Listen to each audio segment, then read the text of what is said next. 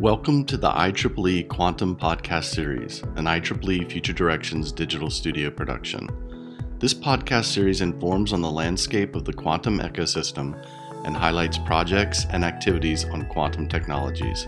In this episode, Kiera Peltz, founder of the Coding School and executive director of Qubit TRAIN, shares her views on the current state of education in the quantum space and efforts underway to build a future quantum workforce.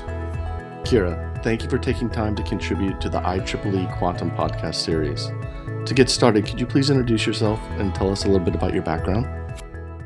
Hi, everyone. My name is Kiera Peltz, and I'm the founder of the Coding School, which is a 501c3 tech education nonprofit focused on emerging technology education and workforce development training.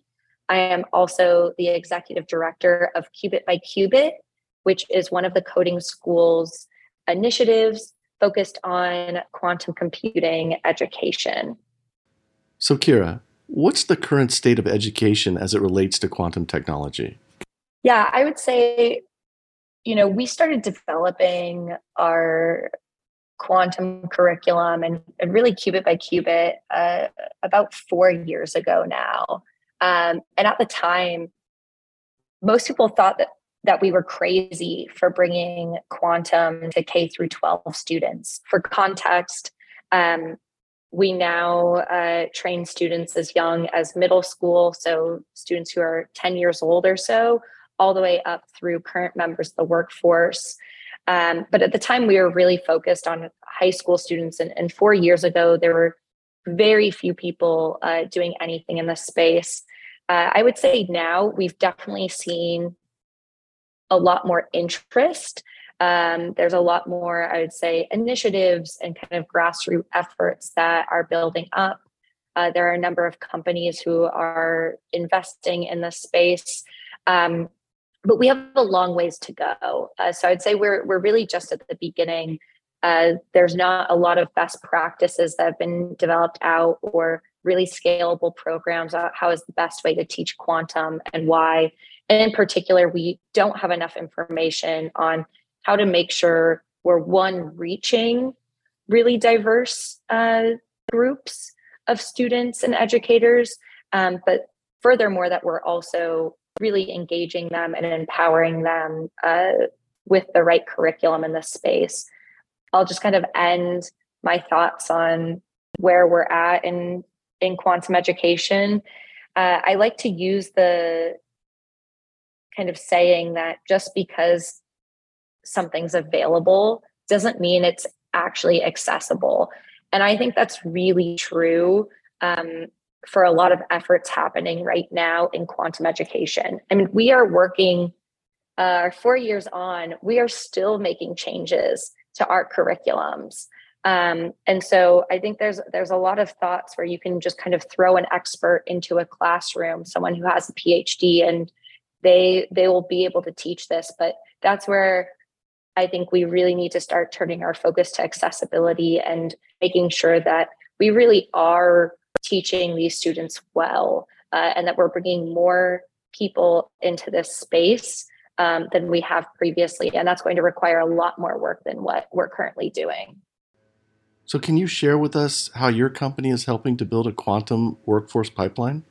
Yes, of course. So as I mentioned, we have programs for students as young as middle school all the way up through current members of the workforce. I would say probably our most well-known program is we offer a Introduction to Quantum Computing course. It is a 2-semester course for high school students and above.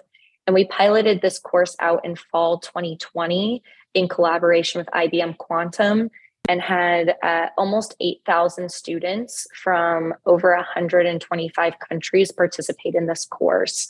And so we're currently finishing up actually the 3rd year of this course. We're in a really exciting place where we are nationally accredited by WASC, which is the Western Association of Schools and Colleges. So we can actually offer this course for high school credit. So we have students all around the US being able to take quantum computing and have it on their transcript for the first time. In addition, I'll just focus on the high school level for a moment. We offer workshops that we offer for free in high school classrooms and community centers. We also have 1 to 2 week long summer camps to introduce high school students. We also have middle school camps. We do those both virtually and then in collaboration with partners in their local community. And then for students who have finished our 2-semester introductory course in quantum computing, students will have the opportunity to also participate in a summer research internship with a local university. That was a program that we started this past summer in collaboration with about 7 universities around the US, and we're planning on expanding on that this summer. In addition to kind of the student side at the K through 12 level, we also have professional development for educators in actually not just K-12, but also for community college faculty and university faculty. And then at the university level is where we also have a lot of programming. So we have an early quantum career immersion program where we provide students from underrepresented backgrounds in their first or second year of university with a 10-week program. It's half of that involves us training them in quantum computing, and then the other half we match them with companies where they do an internship for the rest of the summer. We're really excited and passionate about that program. This will be the second year that we're running it because we know one way that we're going to increase diversity in the space, or we know to increase diversity in the space, we're going to have to break down a lot of the barriers that are currently there. And one huge barrier is that a lot of internships aren't really accessible to students who are early on in their undergraduate career. And so we're trying to make quantum internships more accessible to students early on, and for those who might not have been exposed to quantum previously. Are you seeing a growing interest from young students in quantum technology? Yeah, so over the last several years, we've trained about 20,000 students in quantum technologies and specifically in quantum computing, and it's been really exciting. I think there's actually always been an interest amongst students in this area, but it's definitely been increasing and growing over the last few years. I'll just use an example. We hosted a winter school this past February with Microsoft, and we were only going to have 400 to 500 students in the winter school. It would be open to high school and university students.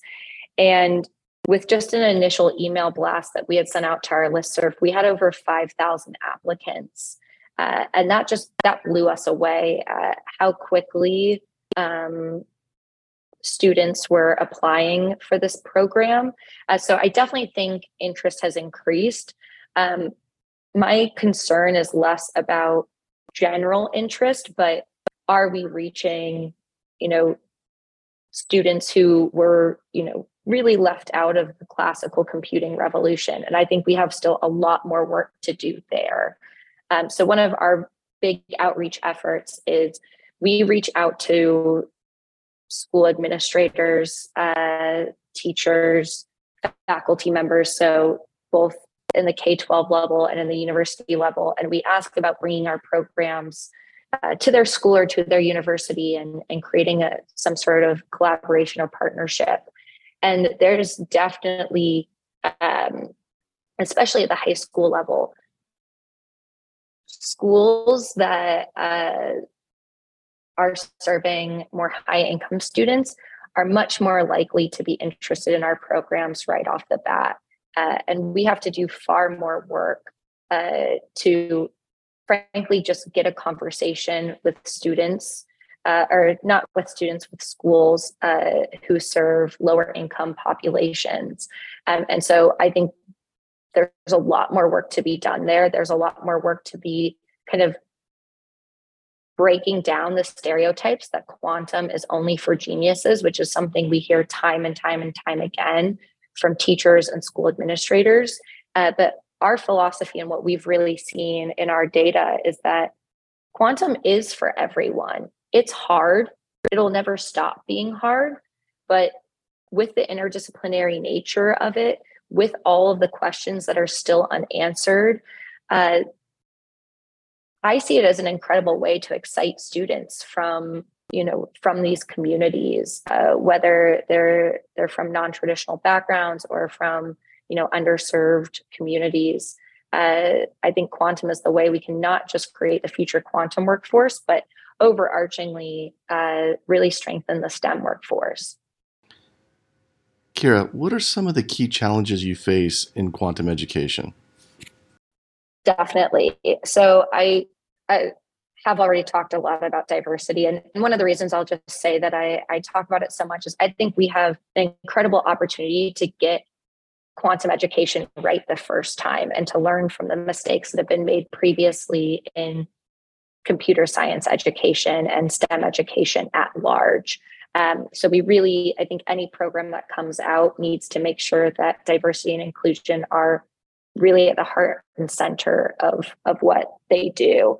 However, I think that there's some other issues at play. And one of the big ones that we've experienced is really funding. There's a lot of funding for pilot programs and to get started. But once you have a successful program, or once you have a successful, like our series of programs or a pipeline for students, it's much harder to get funding actually to sustain those programs.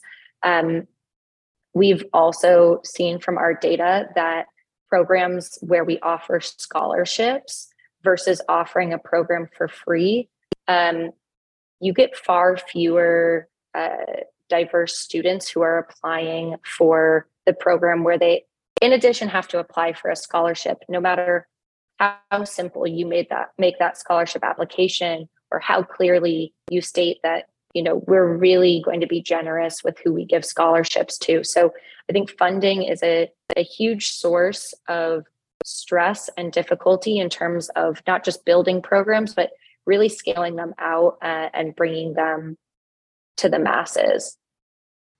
How are your efforts being supported by players in the quantum ecosystem? We have a lot of support from some incredible companies and partners. I'm really, really grateful for all that they do. But I think they're in a very difficult place.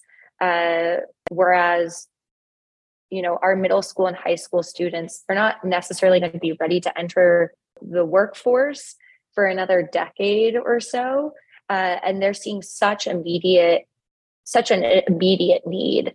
And so I think over the last few years, we've seen there was a lot more interest, I would say, or from my personal experience at the K-12 level. And I think there is a lot of consensus that we do need to invest in K-12, but they're just a far more immediate priority in focusing on university students and graduate students who are so much closer to being able to go into the labs or go into the workforce and make sure that this technology is actually ready for when our middle and high school students come of age and are able to go into this space. So from my side, yes, I would love to see companies investing more, and I hope to see that in the coming years. I also think it's a really important area for the government to be making serious investments beyond just the traditional university setting, which is where a lot of workforce development funding has been going and will continue to go, but really investing in nonprofits and community initiatives that are probably reaching groups and populations that haven't been reached otherwise. How do you see the IEEE Quantum Initiative helping to drive educational efforts in the quantum space? Yeah, I think IEEE Quantum has an amazing role to play in a diverse group of practitioners and researchers that are being brought together is absolutely phenomenal. And I really think with the kind of breadth of their community, there's a huge opportunity for them to really make a mark and to bring quantum to the forefront. Thank you for listening to our interview with Kiera Peltz. To learn more about the IEEE Quantum Initiative, please visit our web portal at quantum.ieee.org.